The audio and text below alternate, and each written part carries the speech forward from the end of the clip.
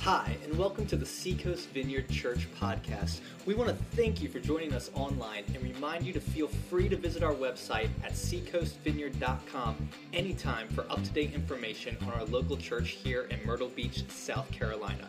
If you would like to give financially to this ministry, whether that's a one-time gift or a recurring monthly gift, simply click on the Give tab at our website and give however God leads you.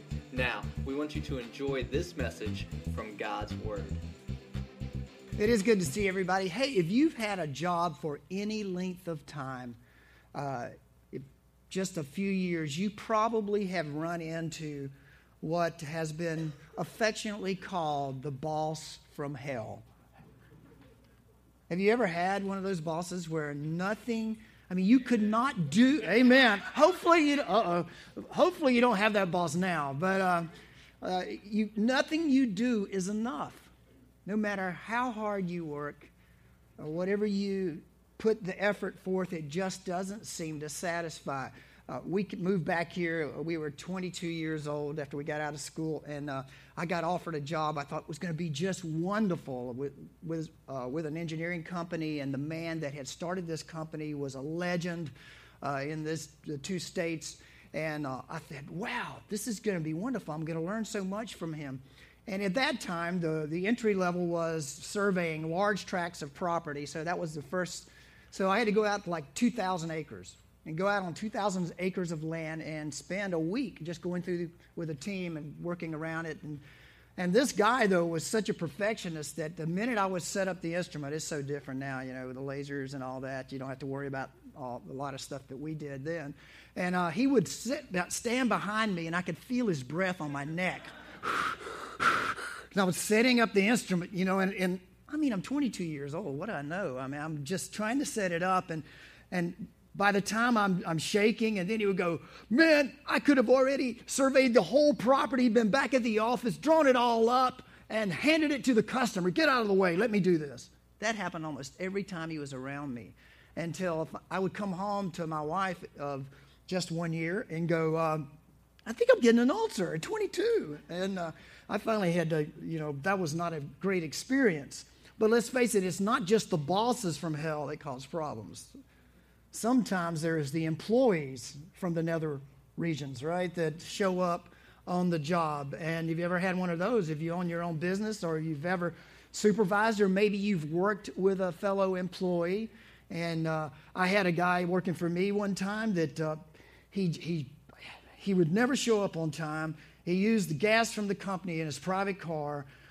He never got a project finished. And so I had to let him go. And not to mention that one day I showed up on the job, and this was a construction business, and he was standing on one of the plate lines with a nail gun in his hand, and they were having nail wars, shooting at each other. The whole crew was. And I'm like, really? There's nails all over the place, and they're just having a grand old time, laughing, shooting nails. And so when I fired him, he drove by the office. He takes 50 pounds of nails out, dumps them on the front porch of the office, takes about $2,000 worth of tools and throws them up against the side of the wall, cusses me out, flips me off, jumps in his car and drives off. I'm like, wow, there's both, right? There's the bosses and there are the employees. There are people we run into in our work that aren't just that much fun to either work for or work with. The Bible has a lot to say about work, a lot to say. Proverbs 10, Proverbs 11, and Proverbs 12, those three chapters are just filled with talk of work. And God, way back in the Old Testament, when he gave the instructions for his temple to be constructed, even the priests, the clothes that they were supposed to wear.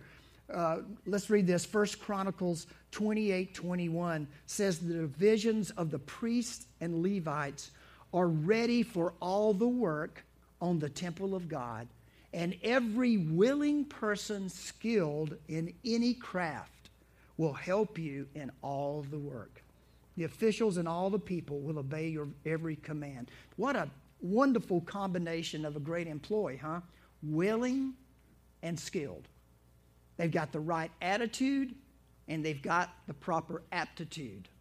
They want to work, they have a good attitude, and they have learned something enough that they can contribute to the cause. That's a great job description. We're in a series that, as you know, we've called Why My Life Matters. Last week we looked at why our lives matter to our family and to our friends. And today I want to look at why my life matters to my work, to your profession. And so let's pray, and we'll go over to Romans and read a short verse, and we'll launch into this. Father, thank you for your word. I ask for your help this morning. Breathe life on your word. Holy Spirit, come. Rest among us. Be here. Teach us. Lord, I ask that you give us a clear view of your opinion of work. Help us, God. Do your good work in us today. Begin it now and finish it, Lord. In Jesus' name, amen. Well, I'm using the book of Romans, the letter that Paul wrote to a group of Christians. Of course, they're in Rome, and I'm just launching off of the last chapter, a few different verses. I found a very interesting comment in one of these, the latter part of verse 23, Romans 16, verse 23, where it's talking about a guy, Erastus. And he says, Erastus, who is the city's director of public works, and our brother Quartus, I really like that name, Quartus. That's a cool name. Send you their greetings. Erastus, who is the city's director of public works. I mean, why would Paul put a man's job description in the Bible? Was it just filler? Was it just like, well, I'm just thinking, oh yeah, he's the public director. He controls all the buildings for the city of Corinth. Is that what this is about? Did he just make it as a passing comment? I don't think so. The whole chapter is filled with greet, thank so-and-so for what they've done, this person and that person. And then when we get to Erastus, he points out his skill, what his job is. Now, I started thinking, what could he have done? Maybe he had offered a place for the church to meet, since he had access to all the city, different city buildings and all. Maybe he was wealthy and he gave to that first church plant. Maybe he had influence because he worked for the city, had influence throughout the city, and he used it for the advancement of the kingdom. I don't think Paul just mentioned this as a filler, as I said. I think he's drawing attention to, you know that guy. You guys know him. So remember him. Some of the other translations call him the city treasurer. Some call him the procurator of public buildings. And I do know that there's been some archaeological finds where in Corinth they found this name, Erastus. They found it on a public building where we don't know if it's the same Erastus, but this same position, as far as being city treasurer, director of public works, was promoted to a higher rank actually in Corinth. And I like to think that that's him, that this guy had some influence on the job, and eventually he was indeed promoted. And that's not in the Bible, that's extra biblical and archaeological, but it seems to fit in with why Paul would even mention his job. And the Bible has a lot to say about our work. You know, we Americans have been known, maybe we were known a little bit more in years past, but have been known for our work ethic. We have always been known as a hard-working people in America. A guy named Francis Grunn, all the way back in the 1800s, who was American but had been born in Germany, came over and became an American. And as he watched America getting up out of the ground, he had this to say. He said, active occupation is not only the principal source of America's happiness and the foundation of their natural greatness, but they are absolutely wretched without it. It is the very soul of an American. He pursues it, not as a means of procuring for himself and his family the necessary comforts of life, but as the fountain of all human happiness. Americans have been known to take much joy in their work. And we've been known to work very hard and to give ourselves to our work. God is a worker. In Genesis 1:31, God saw all that he, made. That was his job, right? He even rested on the Sabbath. I mean, I figure if God needs a day off, we probably need a day off, right? We probably need a day off. He didn't need it. He took it, but as an example to us. Genesis 1:31, God saw all that he made, and it was what? very good. Now, that's a great description of work and you enjoying it, isn't it? You leave work at 5 or whenever you go home and you look back and you go, that was very good. I look at what I did. I look at how I gave myself to my profession, and I go home and I look back and go, man, what a great day that was. I gave myself to it. I worked hard, and I can look back and see what I've done. Why did God put man in the garden in the first place? You've got a fill-in your handout. If you want to follow along, it might help if you decide to talk about this at lunch today or whatever. Your first fill-in is this. Why did God put man in the garden? That's because work is an opportunity to improve upon God's creation. Work is an opportunity to improve on God's creation. Improve upon God's creation. Look at Genesis 2:15. The Lord God took the man and put him in the Garden of Eden to have a surf vacation? No. I'd like to think that, but that's not what it says. To work it and to take care of it. Now, God creates it, takes man and woman, puts them in the garden, says, now you work this and you take care of it. You make it better. I'm going to give this to you and let you, this is your responsibility. Now, this is long before man sinned.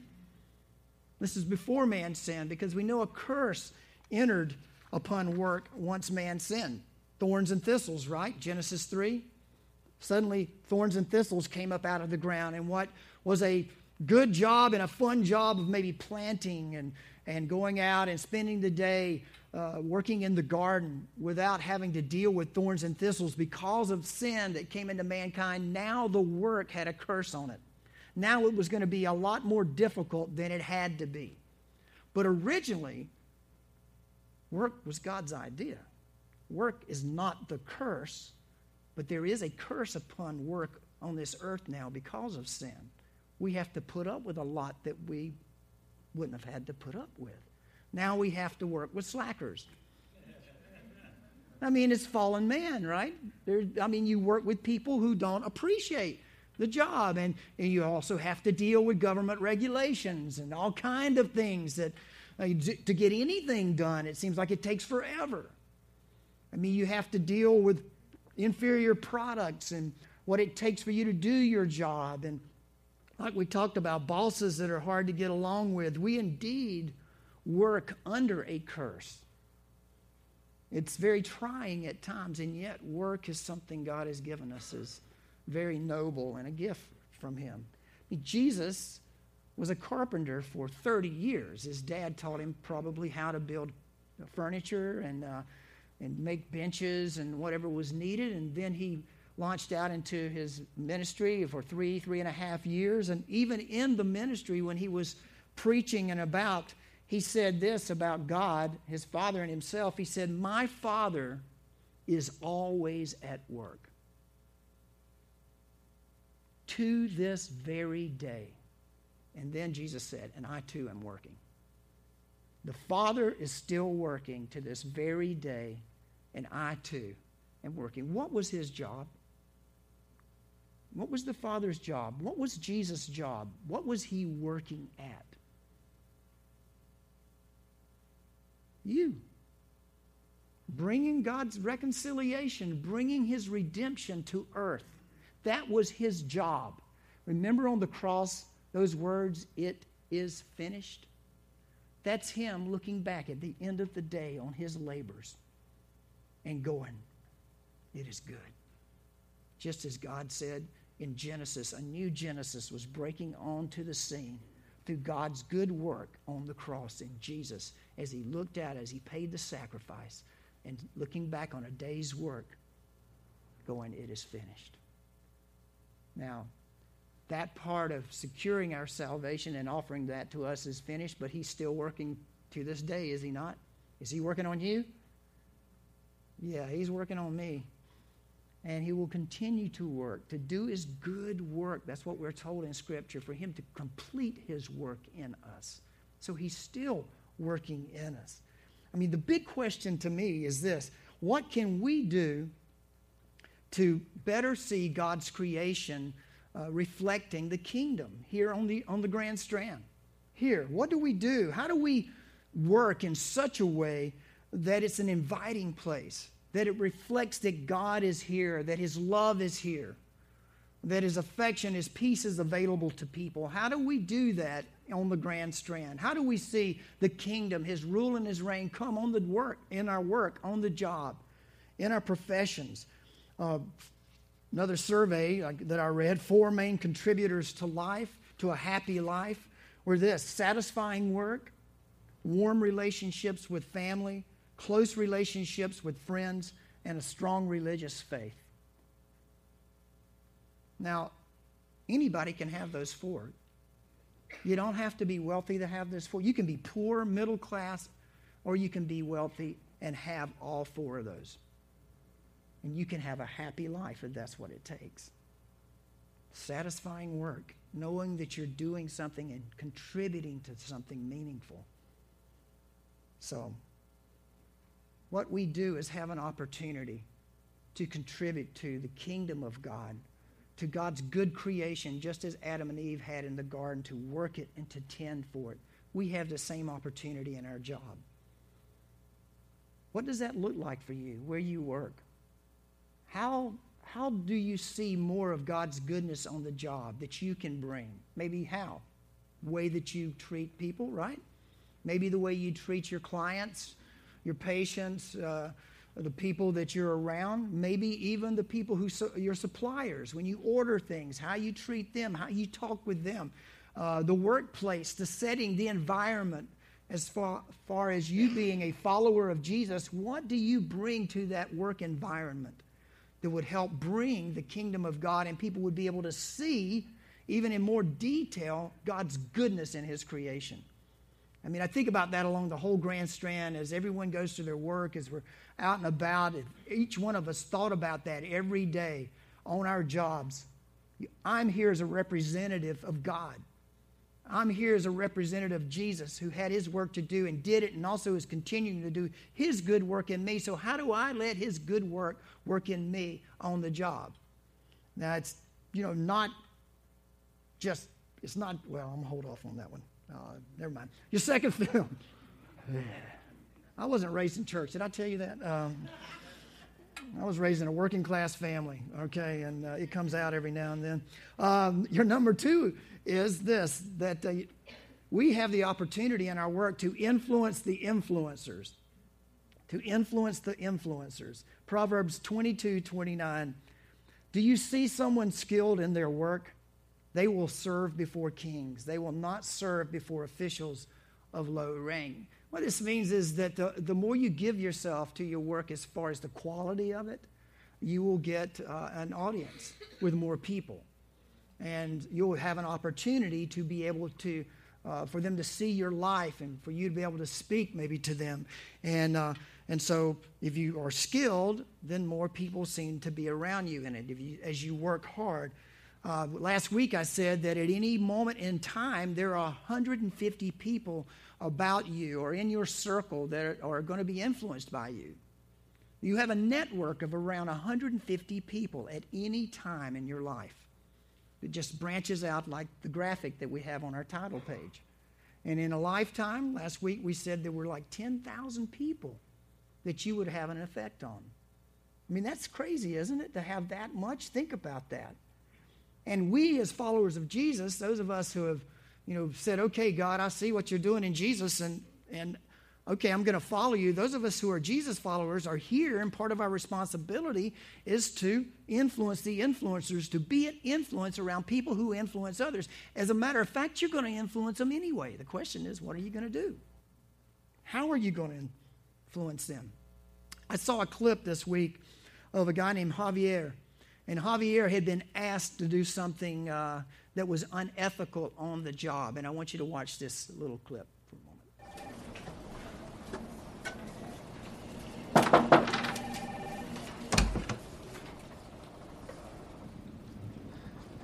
Good morning, sir. Good morning, Mr. Martinez. How are you this morning?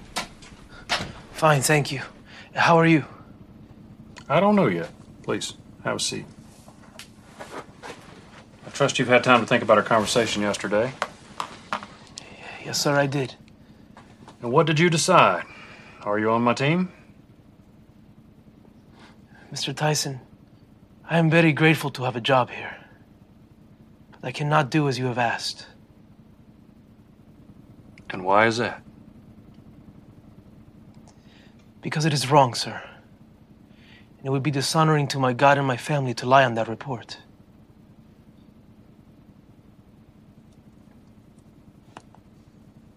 Do you understand what this may do to your job here? Yes, sir, I do.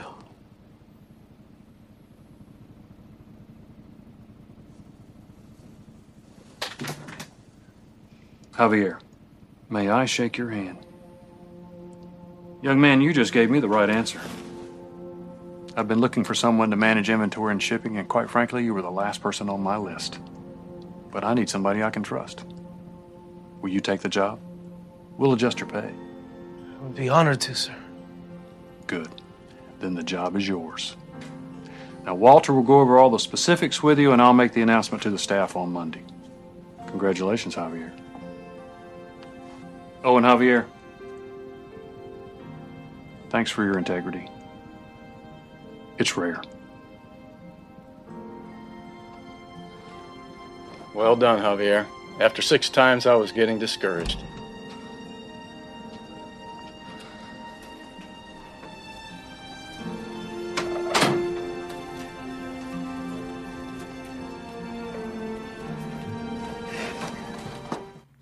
Well, you never know, do you? You just don't know about your influence. What's going to happen when you're asked to do certain things? Employees, how we treat one another. If you're working with someone, it will have a tremendous effect on others. Your customers, your clients, patients, tending, caring for, doing the best that you can do for others, all speaks volumes. And it influences people. People don't forget those times when you stand up and you do what's right, when you're kind to someone. And unfortunately, I hope this is changing, but it's been a recurring theme that church people are some of the laziest people to ever hire. I don't know how many times, because I've been in church work a long time now, but always trying to get people jobs, and you get them jobs, and I go, how's it going? That's the laziest dude I've ever, I'm like, oh, man. You just want them, oh, what in the world? I just want to kind of drag them back to the back room and have a little talk or something. It's like, no. I put out on my Facebook, I said, have any of you guys ever worked with anybody like this? And a young lady that I've known for a very long time sent me this testimony back. She's a real leader, and she's been the boss on quite a few jobs. And she wrote back about men who were lazy. She called them baby men. She said, baby men just have absolutely no idea of hard work or of getting to work on time or of doing a good job. It wasn't unusual for me to say things like, how old are you? I'm a 44-year-old fat broad, and I'm working circles around you. Get some pride.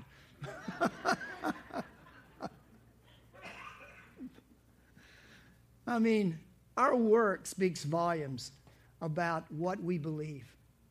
And it should speak volumes about in whom we believe. God was a gracious worker to include us in on his creation, to care for it, to work it and to tend it. Now that has not changed. We have still been given that mandate, but we have to work within the context of a fallen world with thorns and thistles. But it doesn't mean we still don't have the great joy, or we have been given the opportunity to be so happy at joining God in his good work on the earth.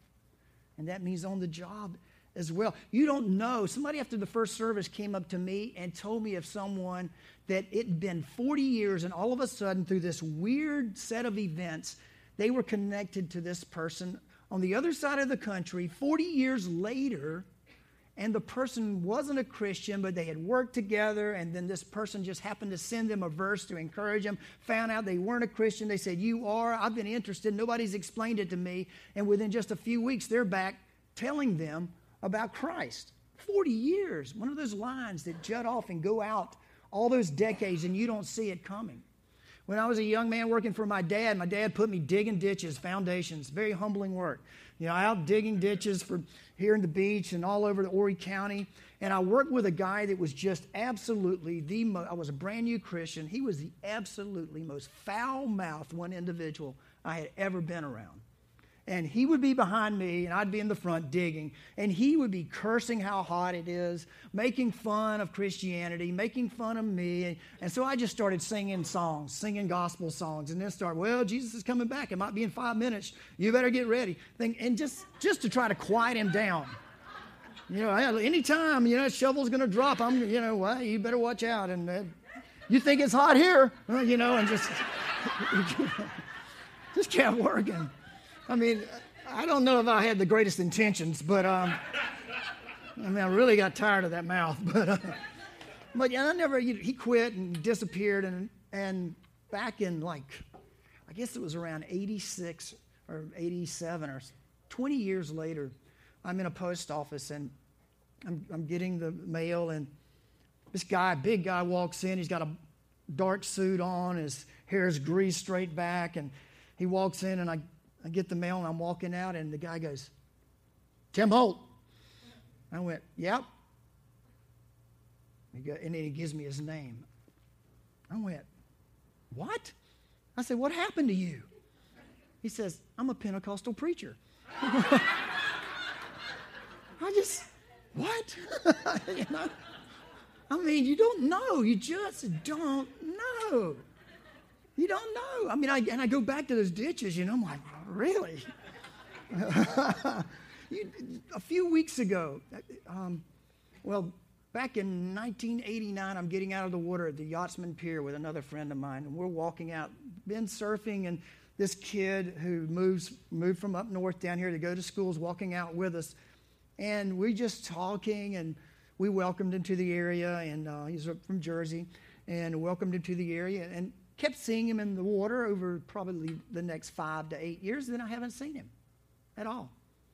2 weeks ago, his knock comes on the door, and it's him.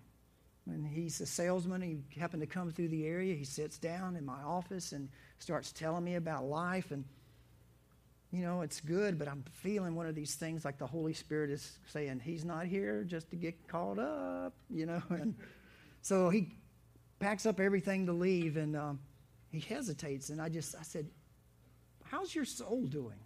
How's your spiritual life? And he just fell apart. He just started weeping. It's not good. I don't know what to do about it. 20 years walking out of the ocean, all of a sudden shows up. And right there, he prays. He asks for Jesus to take his life, and he says, I'm going to begin to follow. Give me some podcasts, Tim, so I can get started. Give me some I'm on the road all the time. Give me some podcasts, so I can listen to some good preaching and teaching and get grounded. I would a million years never thought that just simply walking out of the water with somebody and talking with them, working with someone, digging a ditch 20, 25 years ago, the guy 40 years ago, and you just don't know what God is going to do through your work, where he places you with who. And that is that you will influence people who will influence people who will influence people who will influence people. And your work ethic speaks volumes to that. How you treat people, how well you do your job. If you're retired, you still work, you do. So whatever you put your hand to, ever how you work, the people that you are around, that's your responsibility. That is your field to care for. That is your Eden to tend to work, to be responsible for, to be a voice to, for God. We all still have much work to do. Now, there are enemies to a godly work ethic and to seeing it a blessing, and they're on opposite poles. The first one is laziness. That is an enemy of work. Laziness. Proverbs 12:24. That's your next fill-in. Laziness is diligent hands will rule, but laziness ends in forced labor. The Bible uses a word, a slothfulness. You ever seen a sloth? You seen one? Yeah, here he is, kicked back. He's a great little guy, but he moves real slow. Real slow. And the Bible also sometimes uses the word, some translations, like a sluggard. You ever seen a slug? They even move slower than a sloth. I mean, a slug's just barely slugging along. And the Bible doesn't have a lot of good things to say about slothfulness and being a sluggard at work. Proverbs 12:27 says, "The lazy do not roast any game, but the diligent feed on the riches of the hunt." In Proverbs 10:4, "Lazy hands make for poverty, but diligent hands bring wealth." Now, I want to say this. Not everybody that's in poverty is lazy. A lot of people in poverty, the reason they're there is there's unjust systems that have not allowed people to make the money they deserve to make. But they're working hard. They're doing everything they can to try to get ahead. So don't take this verse out of context. And laziness is simply not wanting to work and refusing to go to work. I mean, have you ever met people who kind of live in this fantasy realm? Like they're not going to get a job until they can get that job. Like, I want that job. The job where I work 20 hours a week and make $20 million. That's the job I want. Yeah, who doesn't want that job, right? And I mean, I talked to somebody not long ago, and I'm like, a very young person. I'm like, how's your life looking? What job do you have? And it's like, well, I want this job so that I can have a boat and go to Indonesia and go from island to island surfing. He's 19. I'm like, well, what job do you have? Well, I don't have a job yet, but that's the one I'm working on. I'm working on that one, and I'm going to have a house in California, and I'll invite you over, Tim, and you can come and hang out with me. I'm like, that's great. What are you going to do in between now and then? I'm just looking for that job. I'm like, well, that kind of job just doesn't appear. You work till you get to that point in life. And Proverbs 12:11 says, "Those who work their land will have abundant food, but those who chase fantasies have no sense." I could have been a contender, whatever. I could have been this. I could have been that. I'm still working on it. And it never happens. So we never work. We never get a job. Laziness. We won't do anything if it's not exactly the thing. And so we don't do anything. Laziness, slothfulness. It's a disease. But there's another disease. And this is your last fill-in. The disease of workaholism.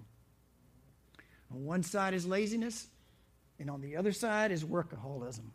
And this is the one that is very easy to justify, especially for us Americans. Ecclesiastes, I love this. Ecclesiastes 4:6 says, "Better one handful with tranquility than two handfuls with toil and chasing after wind." More of us, I think, are probably tempted by this and justify this. And it is a fine line between being a hard worker and knowing that you have a responsibility and at the same time letting it control you. When you don't work your work works you, you need to step back. Just step back and see if you're doing the work that you're called to, or is that work working you from now on? It has hired you. You're not working it. And it's easy for us to do this because sometimes it's easier to go to work than it is to sit at home and develop relationships with our spouses and our children. If things get a little tense, it's like, oh yeah, I got to go back to the office. I forgot about that, We'll talk about this later, which means not if I can help it. And so we get out and we go back to doing something where we're either respected or we feel like it's under our control. And so we work, so we don't have to work. And it's hard. It's hard to finally see that breakthrough because work it's addictive. It releases chemicals in our brain that make us feel good, and it should give us great joy to work. But if it becomes an addiction to the point that it has us, then we're in trouble. If we don't have time to develop relationships, to be with our family or be with our friends or have a spiritual life, if I cannot sit in a room I said 5 minutes to the first, I'm going to step it up, 30 minutes in a room by yourself, quietly. Sit in a room right by yourself quietly with just your breathing and listen to yourself, your heartbeat, and your breathing, enough to calm your spirit and calm your emotions and mind, and just simply sit before God for a few minutes. If you can't do that, then you're just being pulled along. We should be able to stop, spend that time with God, Rest for a moment. Take back control of your life. If you can't have those moments of respite, those times when you can just listen and be still. People get so busy and they chase money, they don't have time. They don't have a spiritual life. They don't have a time for community, spiritual community. It's chasing it wherever it goes and get caught up in it so early in life that later on there is no bond with brothers and sisters in Christ. There is no local church to be a part of because it's just not important. Because we got to have one more dollar and one more dollar and one more promotion and one more thing. And when it gets like that, we really need to ask ourselves, what's going on? Worship. If I can't get my work out of my head when I'm trying to focus on Almighty Creator who gave us this creation to make it better, if I cannot push the creation aside enough to look at the Creator, then maybe something's not quite in the right place. The Bible uses a sloth, a slug, and then it uses an ant as a good worker. You ever seen ants? It looks chaotic, but it's not. It's not. Every move is measured and every move is planned, and they're going somewhere with everything they have. And when night comes, they bed down and they rest. And then when the day comes back, they're at it. But they know how to stop. There's not a movement out of place. And the Bible uses and says, look at the ant. Take a lesson from the ant. Your life matters to your work. It matters to the people that you come in contact with. It matters beyond those that you even know. And ultimately, you're not really working, you Christ followers, you're not really working for your boss or for yourself. You're working for Christ. We are His workmanship. We are His workers as well. He is doing His good work in us, and He's doing His good work through us. Everything we do on the job is submitted to Him because He is our supervisor. He is our ultimate supervisor. At the end of the day, it is going to be about what you did with your life and how you used your work, your profession, to really touch others and to make a difference on this planet. I saw a clip. This is a news clip just a couple of days ago. I appreciate Chip loading this up because it touched me so much, of a news anchor who is going through a very tough time. Some of you may have seen this. But I want you to listen to this as we close out. I want you to listen to his co-anchor and what she says about him and his work going through this tough time. Watch this. Okay, we moved in here because we've got some serious stuff to discuss, and we are an open book, and we wanted to let you guys in on something that we've known for a while. Yes, as you know, I told you a few weeks ago that my brain cancer is back. What I have learned in the last few days, in fact, as I have seen doctors several times, I'm learning more about what my future holds. Basically, my cancer is back, and it's too big for surgery and radiation. Doctors have told me that I may have 4 to 6 months to live. Now, I've also decided to try a new treatment. It's an antibody treatment and a chemo treatment to slow down its growth. The goal here is to have a few more days and to make them the best that they can be in the life that I have. As you know, I'm a born-again Christian. I believe that I'm in God's hands. I'm at peace, and I know that He's going to take care of the days ahead, and that the goal here is to have the best ones possible. Absolutely. Such an amazing attitude. I mean, the strength from you is, we are all feeling it here. Well, our viewers have really dedicated themselves to this. As you know, I have been here quite a few years, as it turns out, but the viewers have so supported me through this, and I want to let them know that they, too, are fighting cancer and other health issues, that they, too, deserve that support, because it's not just really only about me. And that's what I love about you, that's what you always say. Lots of people have cancer. It is not just about you, but really, right now, it is about you. I've had you sitting next to me for 9 years, yes. And I'm going to hold on to every single day that I can. Yeah, it'll be 9 years in about 3 weeks, and I'm dedicated to continue good work. I want to know that there'll be a moment where I will stop a moment and say, I hope I did good work to our viewers, I served them, I did things well, and I want to take an opportunity for that to make sure it happens. Wow. Let's stand, guys. Thank you, Lord.